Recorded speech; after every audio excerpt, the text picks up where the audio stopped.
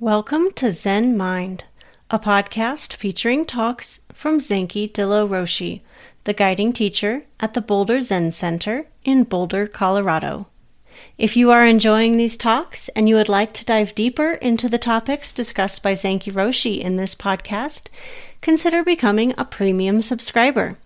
This will give you access to recorded Q&A sessions related to each talk, as well as previously unreleased talks from our intensives. Becoming a premium subscriber helps to support the continuation of the podcast and Zenki Roshi's teachings. Learn more about it by clicking the link in the show notes. As always, you're welcome to join us live for these Dharma talks. You can join us online via Zoom or in person. You can find a link to our website with the Dharma talk schedule and more information also in the show notes. Now here's Zenki Roshi. Good morning.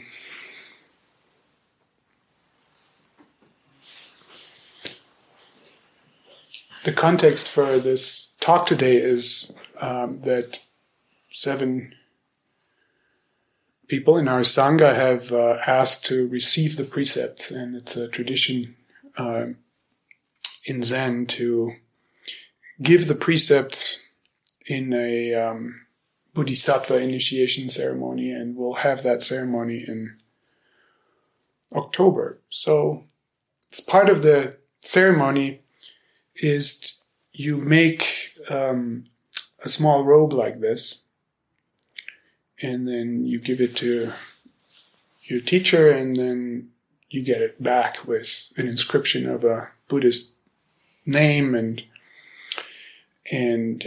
lineage papers that show a so-called unbroken lineage from Shakyamuni Buddha to this day. Now,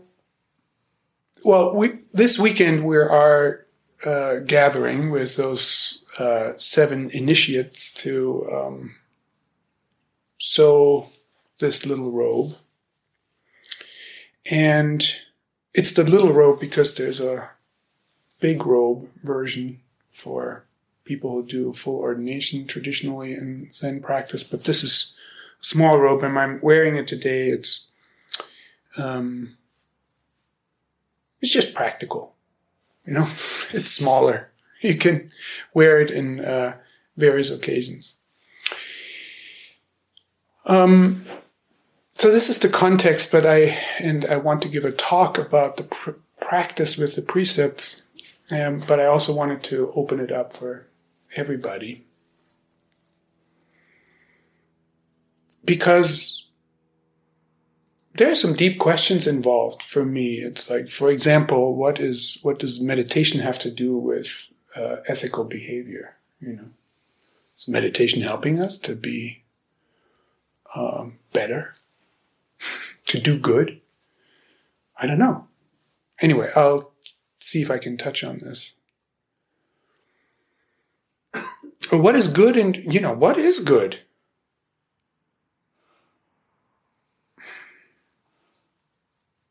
The more you look, the less obvious it becomes, really. But just briefly, this ceremony, what does it involve for those who have asked to be in it? I think it involves a commitment to live in accord with the 16 Bodhisattva precepts, and I'm going to list them later. It's making vows, and a vow is an intention, but a vow is an intention that is so strong for you that you give it permission to really change your life. Because we can have all kinds of intentions, and we do a little bit in the direction of our intention. Like I sometimes say provocatively, people want to experience transformation without changing their lives. This is quite common. Like, I include myself. I want transformation, but, let's have everything just go on the way it is, just better. Anyway, there's some thing that we some trick that we play in our minds sometimes. So a vow is a commitment to an intention where you actually give that commitment the permission to change your life. Maybe, in a quite fundamental way. Right, that's something to find out what's possible there. And the second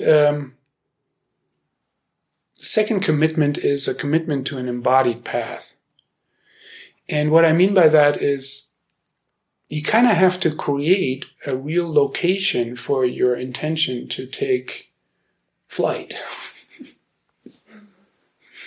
A location to take flight. No, I'm mixing the metaphor. A location to be rooted in, or I don't know, to grow in. Anyway, you get my point. Because this happens quite often, that I meet people who say, like, yeah, I've read a lot about Buddhism, and I, meditate on my own, and I did this and that, and then there's a point where it's like, for this to be real, like, what do I need? And so the tradition says the ingredients you need is you need a teacher, you need the teaching, and you need a community. Buddha, Dharma, and Sangha. And if you look for perfection, like finding the perfect teacher, or the perfect community, or the perfect teaching, you might never go do the practice. It's a little bit like getting married. If you look for the perfect partner, you might never, have one. So if you start saying, like, I'm going to practice marriage with an imperfect partner, you may actually have a marriage and work with, what it means to live and share your life with someone. And I think with Buddhist teaching, it's a little bit like that too. It's like, it's not going to be perfect, but you can make a commitment to actual people, a community to practice in. So it seems like the 7 people I'm working with right now are wanting to do that. Until the ceremony, you can still jump ship. And after that too, but actually, you just have to live with it then.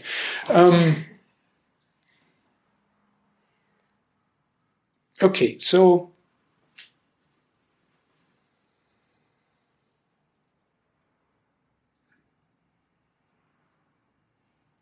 they're the precepts, the 16 Bodhisattva precepts.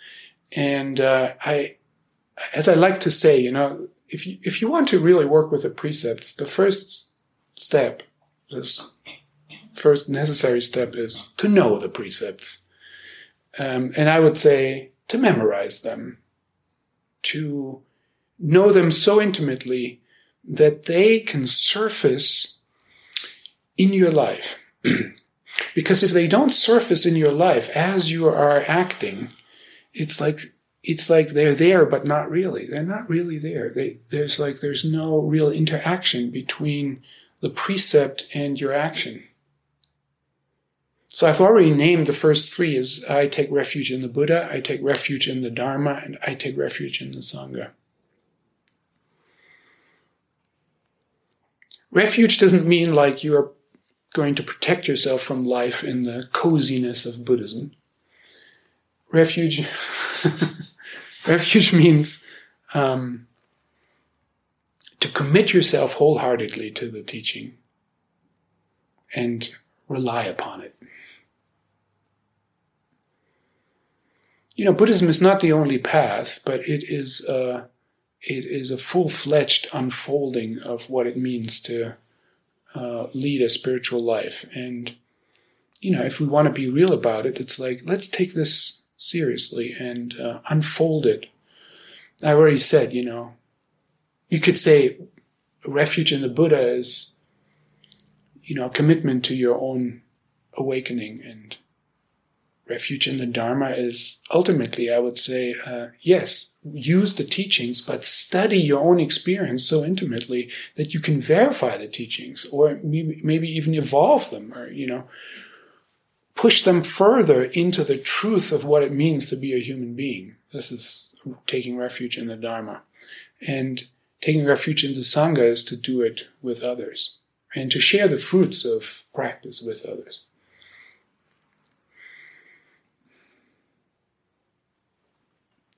And then there are the so-called 3 purifying precepts. And the 3 purifying precepts are not to do harm, to do good, and to live for the benefit of all beings. And one version I like of this is to refrain from unwholesome action. It's not doing harm. To do wholesome action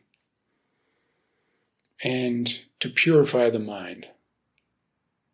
This is another version of this same idea. Now, purify the mind, it's like, oh, you have muck in your mind and you gotta like clean it up.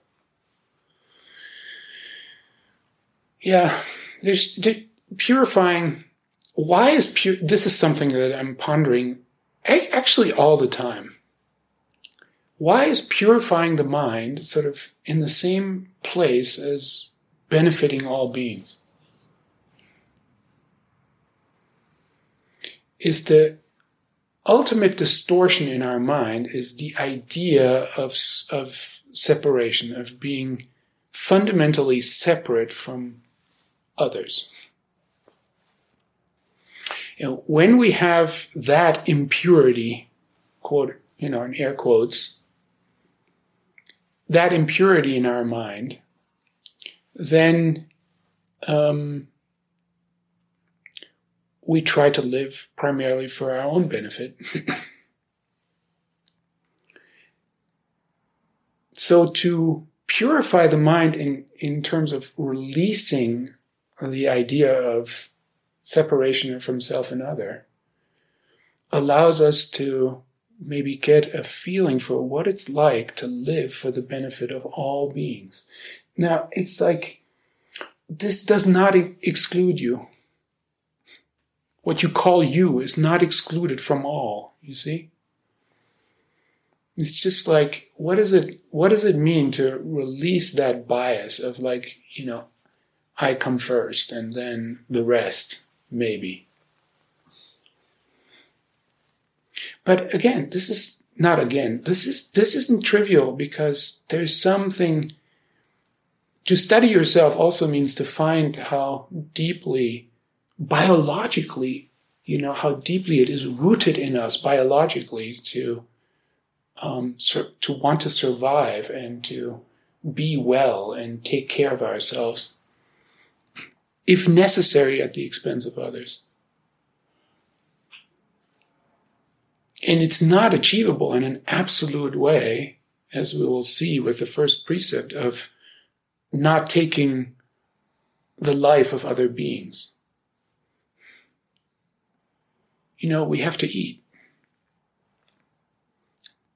Even if you are vegan, the plants are alive, and so biologically it is impossible to survive without taking the life of other beings.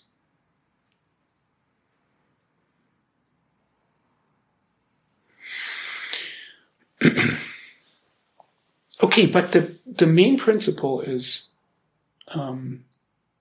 not to do harm, and the reverse, to do good.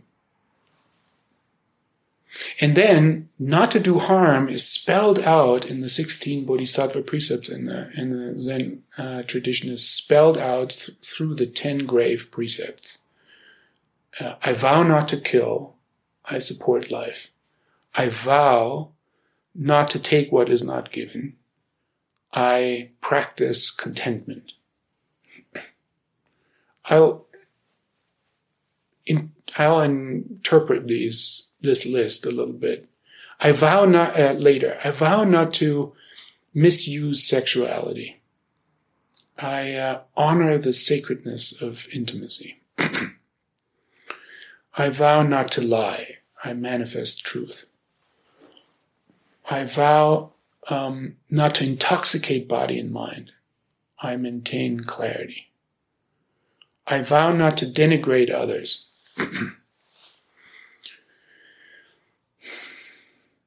I see the suchness in each being. I vow not to elevate the self. I realize the interdependence of self and other.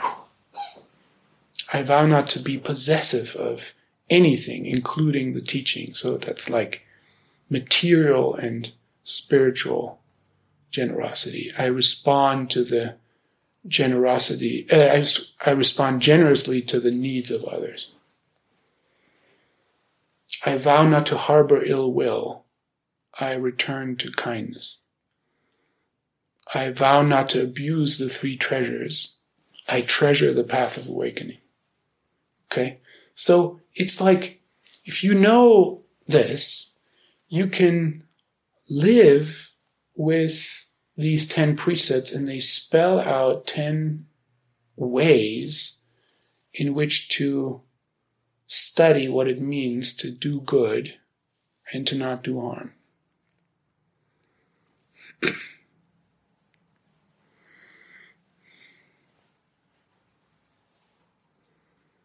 This, in a way, this principle of not doing harm is kind of obvious to us.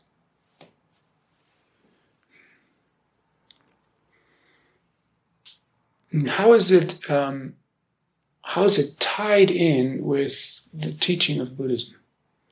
I think that the connection that we can see is Buddhism is about liberation from suffering.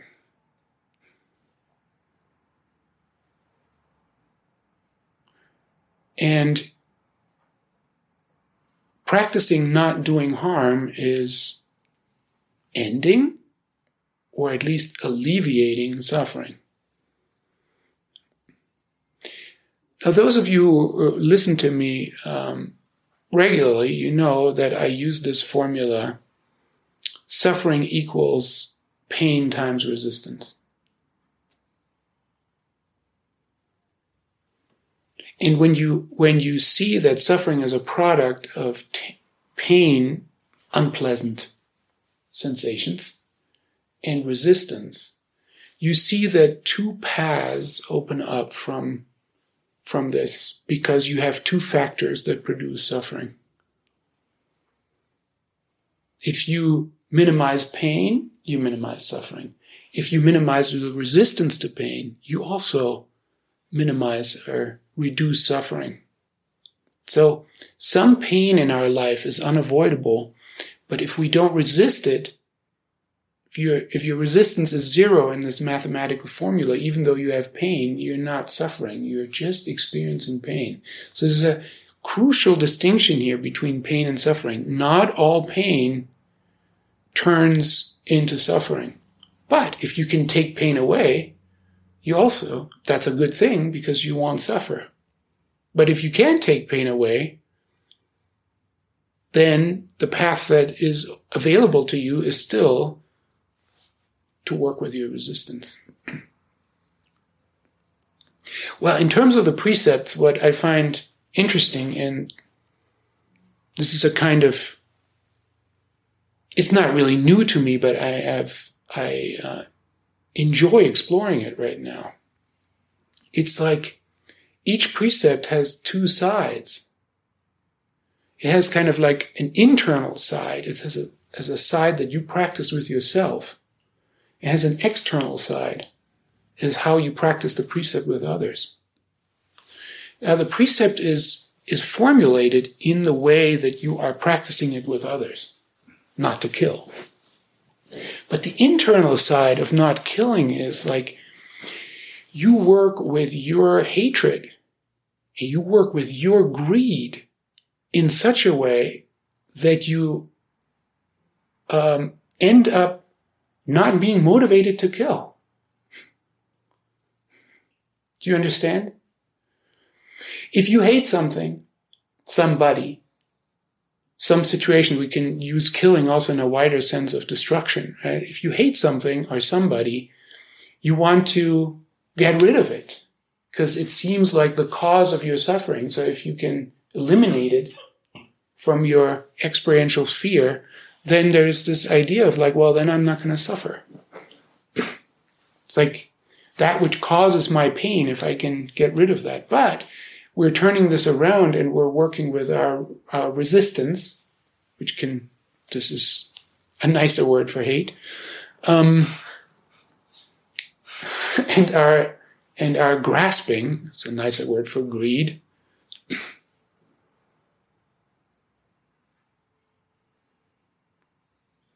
And so if we can accept our experience as it is, not hate it, not greedily hang on to it, because we resist its, impermanence, its disappearance, we will be less motivated to kill. Actually, it may just fall away. You end up sort of just with a necessary amount of killing. This is the idea. No excess in the realm of killing.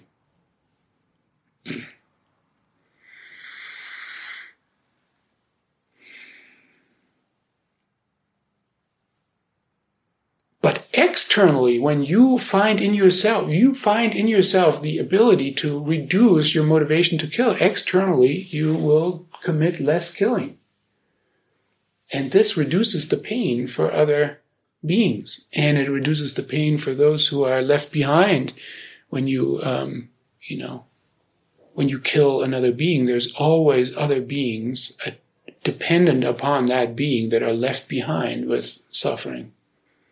And with pain, I want to say here more precisely.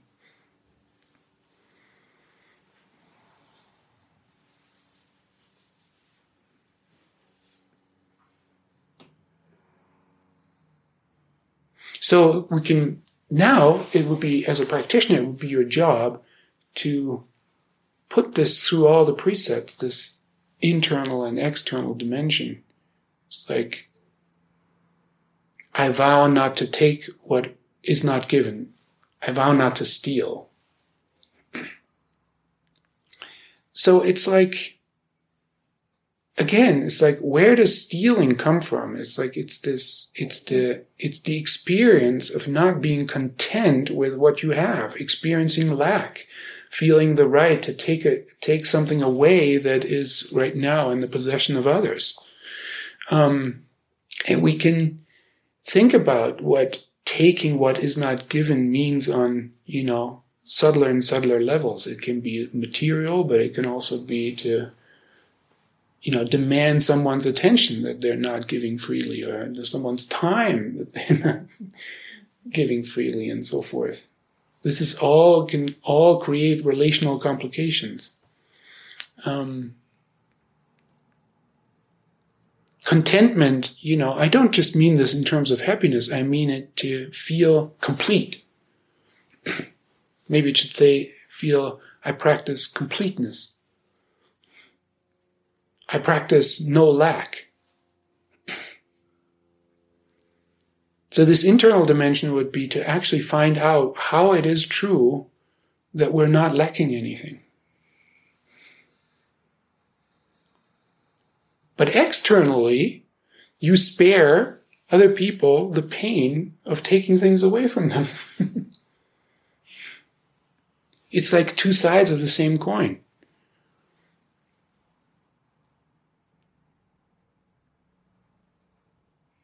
I vow not to misuse sexuality. I honor the sacredness of intimacy.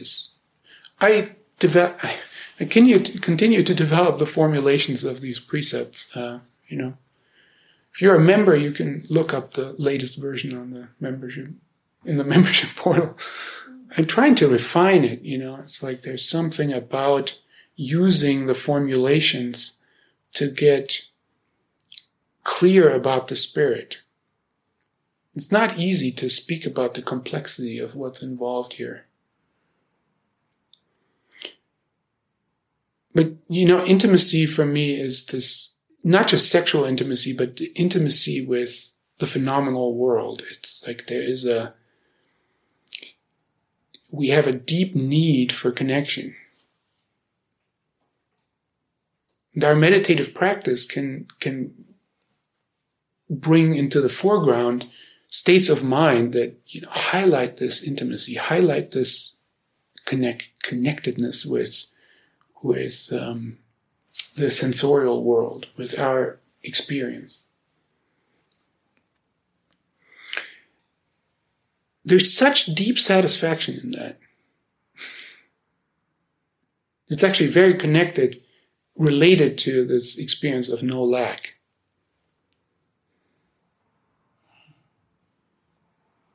To practice this sacredness of intimacy is like, it really reduces a practice of sexuality that involves objectification and harm. I think whenever objectification in the realm of sexuality happens, it's because of a lack of intimacy, not in a sexual way or in an erotic way or, with another human being. That is also involved, but fundamentally a lack of intimacy with the world. It's like you crave connection so much that you need to use that realm to sort of forcibly satisfy it or something, which creates great harm. So internally, you practice intimacy so that externally you don't have to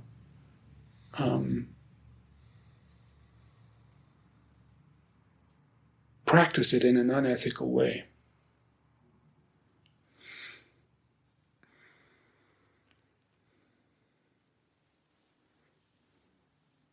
Or let's take another one. The next one is not to lie and to manifest truth. It's like if we think about resistance and grasping, it's like, where does lying originate?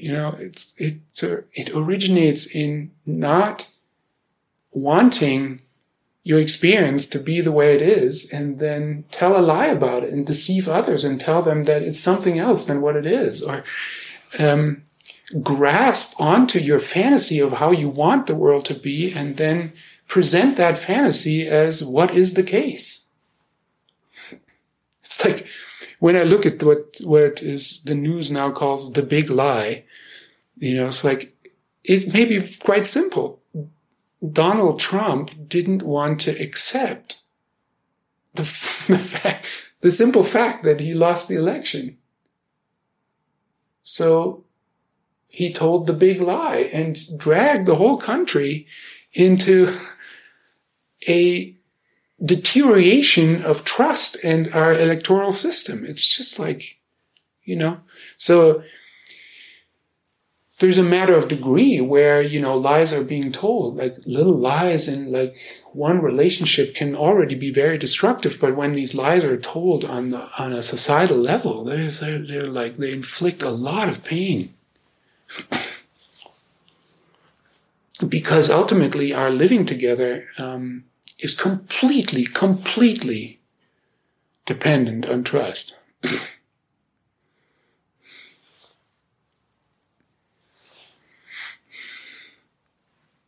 So in a way, not lying, which is this external practice of telling other people the truth, is very dependent on my ability to live with the facticity of my life and not, go into fantasy or, resistance to what is actually happening. That's this internal dimension of working with resistance and grasping. And then it has an external effect. You protect other people, the social fabric of trust. It requires that inner skill, though, the courage, the wherewithal to live with the facts of your own existence.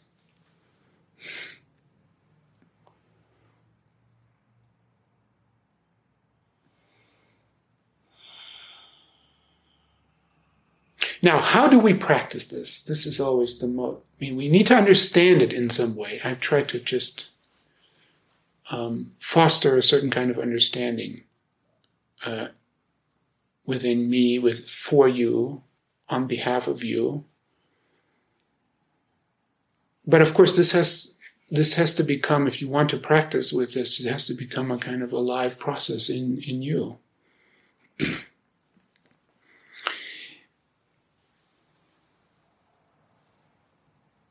Maybe it's useful to compare the practice of the precepts with how we enter the Zendo. This is one of my favorite topics. Okay, we have a rule. It looks like a rule, but I'm going to question the term rule. Because I want to question the term rule for the practice of the precepts. So we have a rule, seemingly we have a rule of how we enter the Zendo. And the rule is that you use the foot that is closest to the hinges of the door. So in our Zendo, that means you enter with the left foot. And you leave the Zendo with the right foot, because when you leave the door, the hinges are on the right side, and so you use the right foot.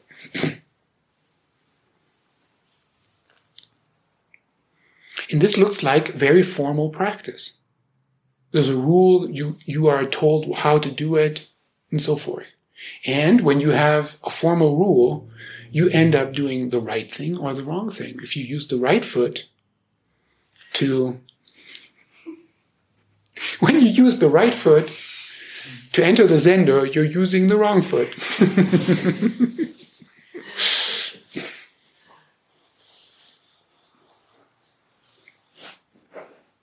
Well, it's actually interesting that the rule isn't enter the Zendo with the left foot and leave it with the right foot, because it's relational. It's actually about the space. It's the foot that's closest to the hinges. It's relational. You have to see what the space is like, or we could say it's situational. We could say, enter it with the left foot and leave it with the left foot, but we're saying enter and leave it with the foot that's closest to the hinges. So it's like you need to have a spatial awareness, because in a different room, in a different Zendo, it'd be different. Or if you want to take it to any door that you go through, which is an interesting practice to try, then you just have to switch, depending on where the hinges are. Buddhist ethics are like that. Buddhist ethics are relational, or relative, and situational. They don't operate with fixed rules. It looks like a fixed rule, just like our prescription for how to enter the Zendo looks like a fixed rule. Now, here's the really interesting part.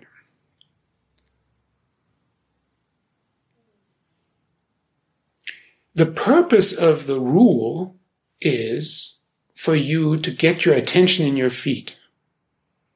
And the reason for trying to get your attention in your feet is to get your attention in your whole body. So it's like the rule is getting you out of your head and into your feet, and via your feet into your whole body. So when you go to practice in the Zendo, the rule forces you to become an embodied person.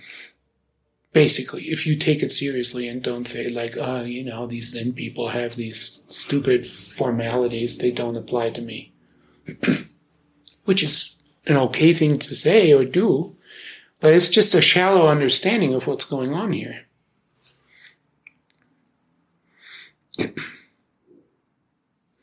When you enter the Zendo with what the rule turns into the wrong foot. Okay, so you go and you're not quite present, and you enter the Zendo with the wrong foot, and then you notice it. Then your attention is in your feet, and the rule has completely served its purpose.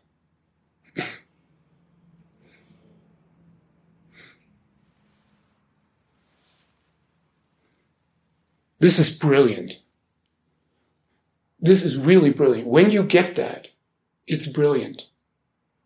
Because the deeper purpose of the rule is to bring attention to the action that you are doing in this very moment.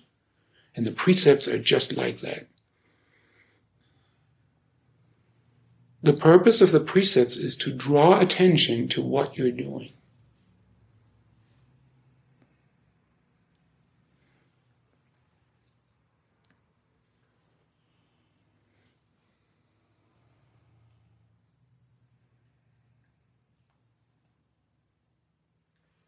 So even if you, let's take this analogy all the way, even if you violate the precepts, when you're noticing it, you're keeping the precepts.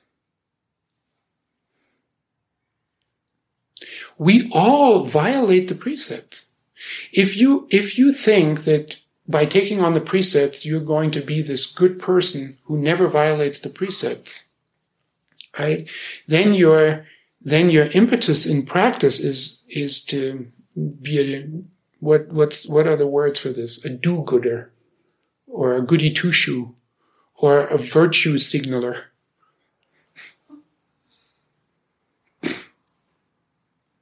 When the real work is to investigate what it means to be a human being and live in an ethical dimension, in which nobody has clean hands.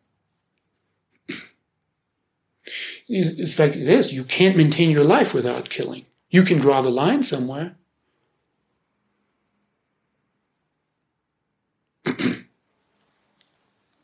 Like I heard Alan Watts said, when asked why he was vegetarian, it's because cows cry louder than carrots.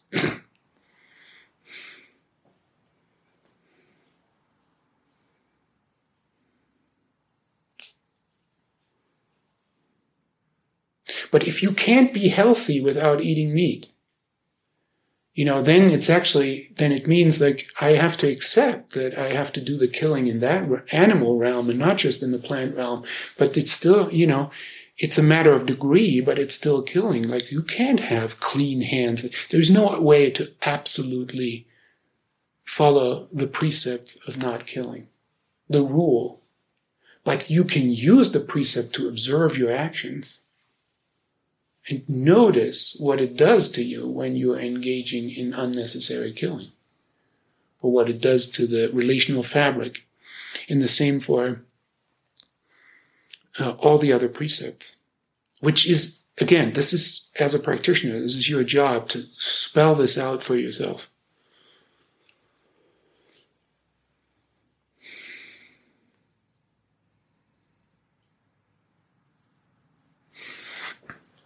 I brought this book because there's a little section here, Suzuki Roshi saying in Zen Mind, Beginner's Mind, he's making the point that I'm trying to make in my own way. Even though it seems as if you are violating the precepts, he says, you are actually observing them in their true sense. In short, when you do everything, the point is whether you have big mind or small mind. In short, when you do everything without thinking about whether it is good or bad, and when you do something with your whole body and mind, then this is our way.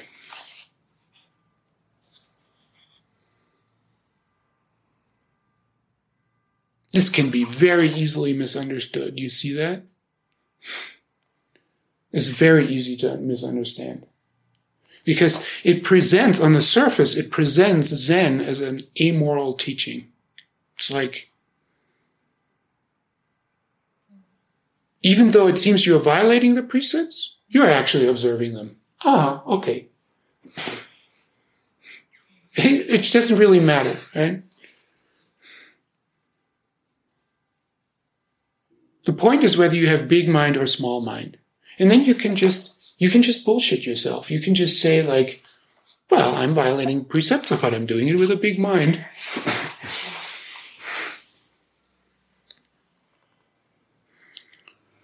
In short, when you do everything without thinking about whether it's good or bad, I don't have to think about good and bad at all. It's unnecessary. I just have to, do it with my whole body and mind. So if I do the killing mindfully, it's fine.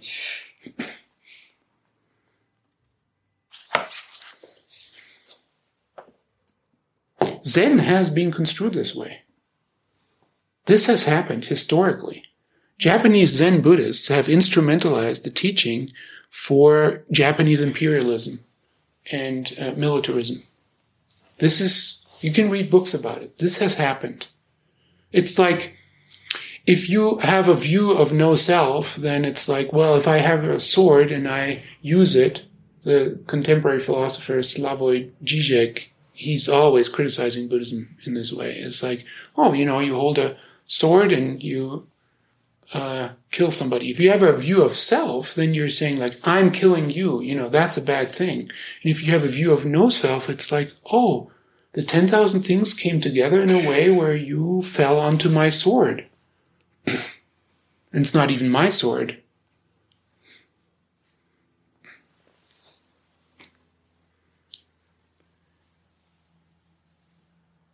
This is a serious criticism of Zen Buddhist philosophy, and it's not trivial. It's like we should be aware of this.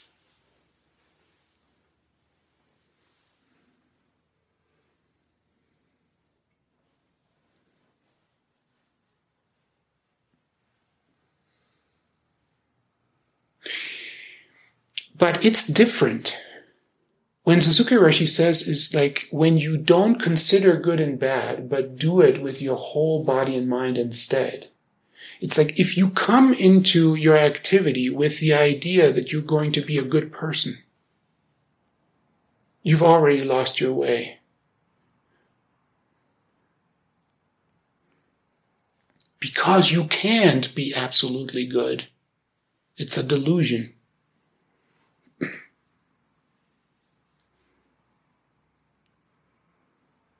When you do things with your whole body and mind, you are, without any conceptual overlay, you are exposing yourself to what is really happening in that moment.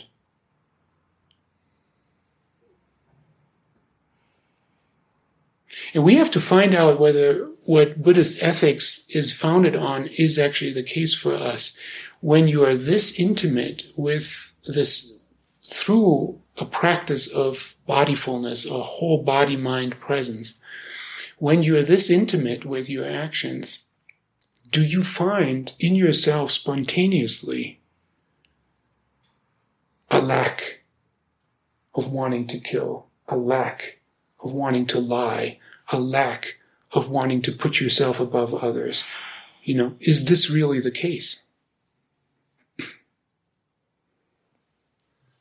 Buddhist ethical teachings say, yes, this is possible for a human being to be that intimate with the world, that the precepts basically hold themselves spontaneously.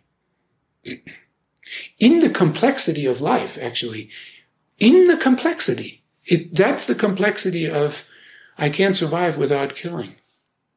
It's actually impossible to say the full truth, because whatever you say conceptually will always fall short of the complexity of your real life.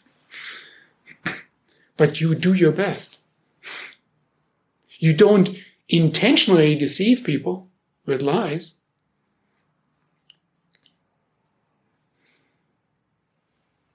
So, to this last point, then, is there a connection between our practice of meditation and ethical conduct? Because the criticism is that Buddhism has this dangerous possibility of producing enlightened assholes.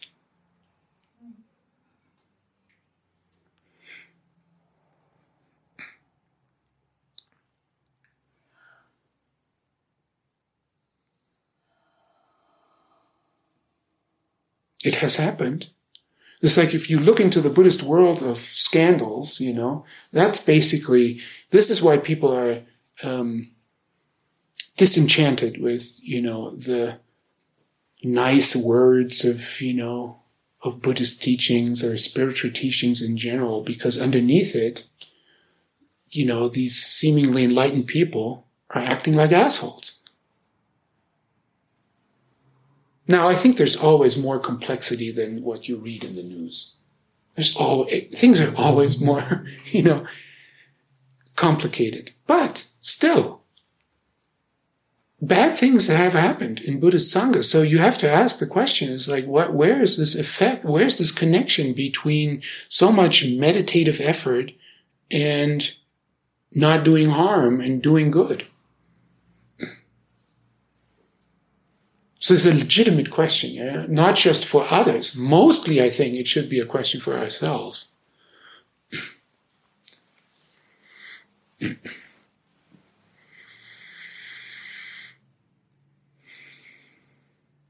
And to find out our own limitations, but also our own aspiration of like what it is that actually can, like what kind of transformation can happen, and then commit ourselves to that path. So my time is limited now, so I need to wrap this up.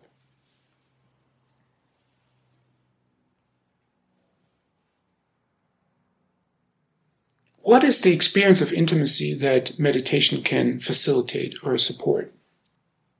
For me, it's something like I notice that all of you, and that means actually all phenomena, the whole web of life, if you want to go big, the entire universe, appears within my own mind. And you can bracket own, it appears within this mysterious realm of awareness that is existence. But it's very difficult for us to shed the language of self and others. So I'm going to use it and say, like, all of you appear within my mind. And by inference, I know that I appear within your mind. The mind is not like there's separation and the mind is inside and it's really hard to get to the world. It's like the whole world appears within me and the whole world appears within you from different perspectives. And we are intimate in this way. All of you appear within me and I appear within you, and you get the point, is this mutual space and intimacy that is the reality of our existence at every moment. We can become very forgetful of that and be identified with our thoughts and feel like we're living behind our ears and behind our eyes and between our ears, very separated from the phenomenal world.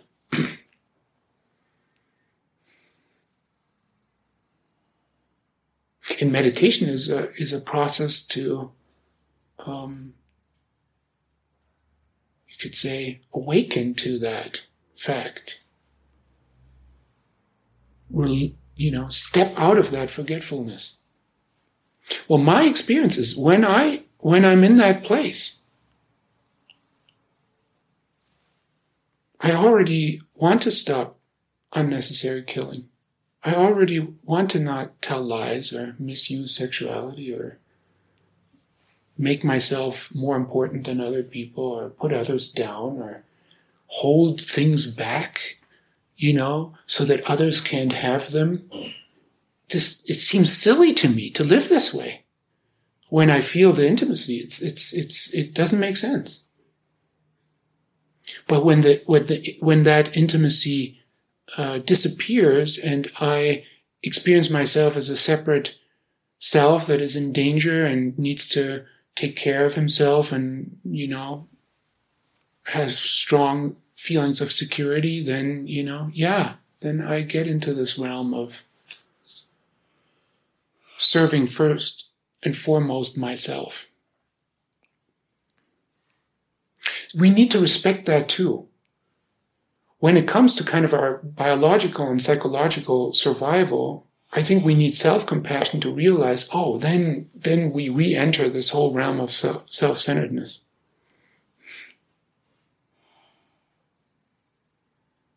I think this is also where, and then I'll close, where our social dimension opens up, where it's like these subtle levels of treating each other well, are dependent on lifting people into a realm where they're not fighting for their survival. I don't think we can expect to live in a just, ethical, shared world if we maintain economic and political systems that push people into poverty. Because when you fight for survival, it's so deeply wired into our biology that we first have to take care of ourselves and our family that it's like unrealistic to have any kinds of expectations of a flourishing of this kind of Buddhist ethic that I just presented. The Buddha knew this, that it's important, that a certain material standard of living is the prerequisite for spiritual practice. I don't think it has to be, I don't think we all have to be rich. It's just a modest standard of living that doesn't have us fight for survival every minute of our life is maybe enough. What enough is something we can find out in our process. But you see what I'm saying? This has to also be part of our ethical understanding of practicing these precepts.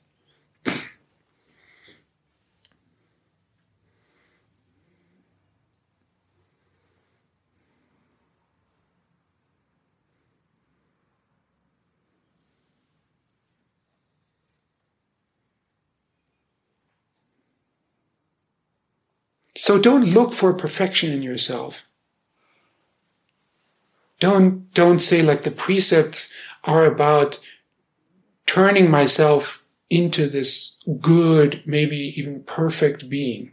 But also don't use that as, some excuse for complacency. It's about like using your feet when you go through doors. It's like, can you bring the precepts effectively to your everyday actions so that you observe,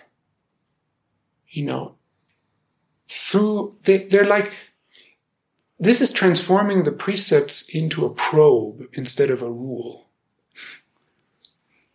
The probe is like an instrument that you send somewhere so that you can see better, right? But it's also an investigation.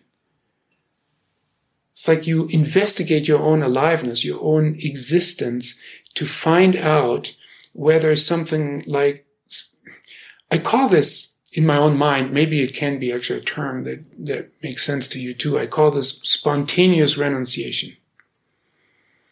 I'm not cutting things off because someone's telling me not to do something or that it's bad. Spontaneous renunciation is to find out that my aliveness isn't supported if I continue doing certain kinds of action. It just falls away spontaneously because it doesn't support me. And it doesn't support me in this wider sense of a connection through intimacy. So we have to be also patient for this. If we want authentic ethical conduct and not, just coerce people into pretending that they're good, which is what most religions have done. We kind of have to wait for this maybe, delicate, maybe unlikely process of spontaneous renunciation to take place in us. And keep watching over it with the precepts understood more as a probe than as a set of rules. Thank you very much.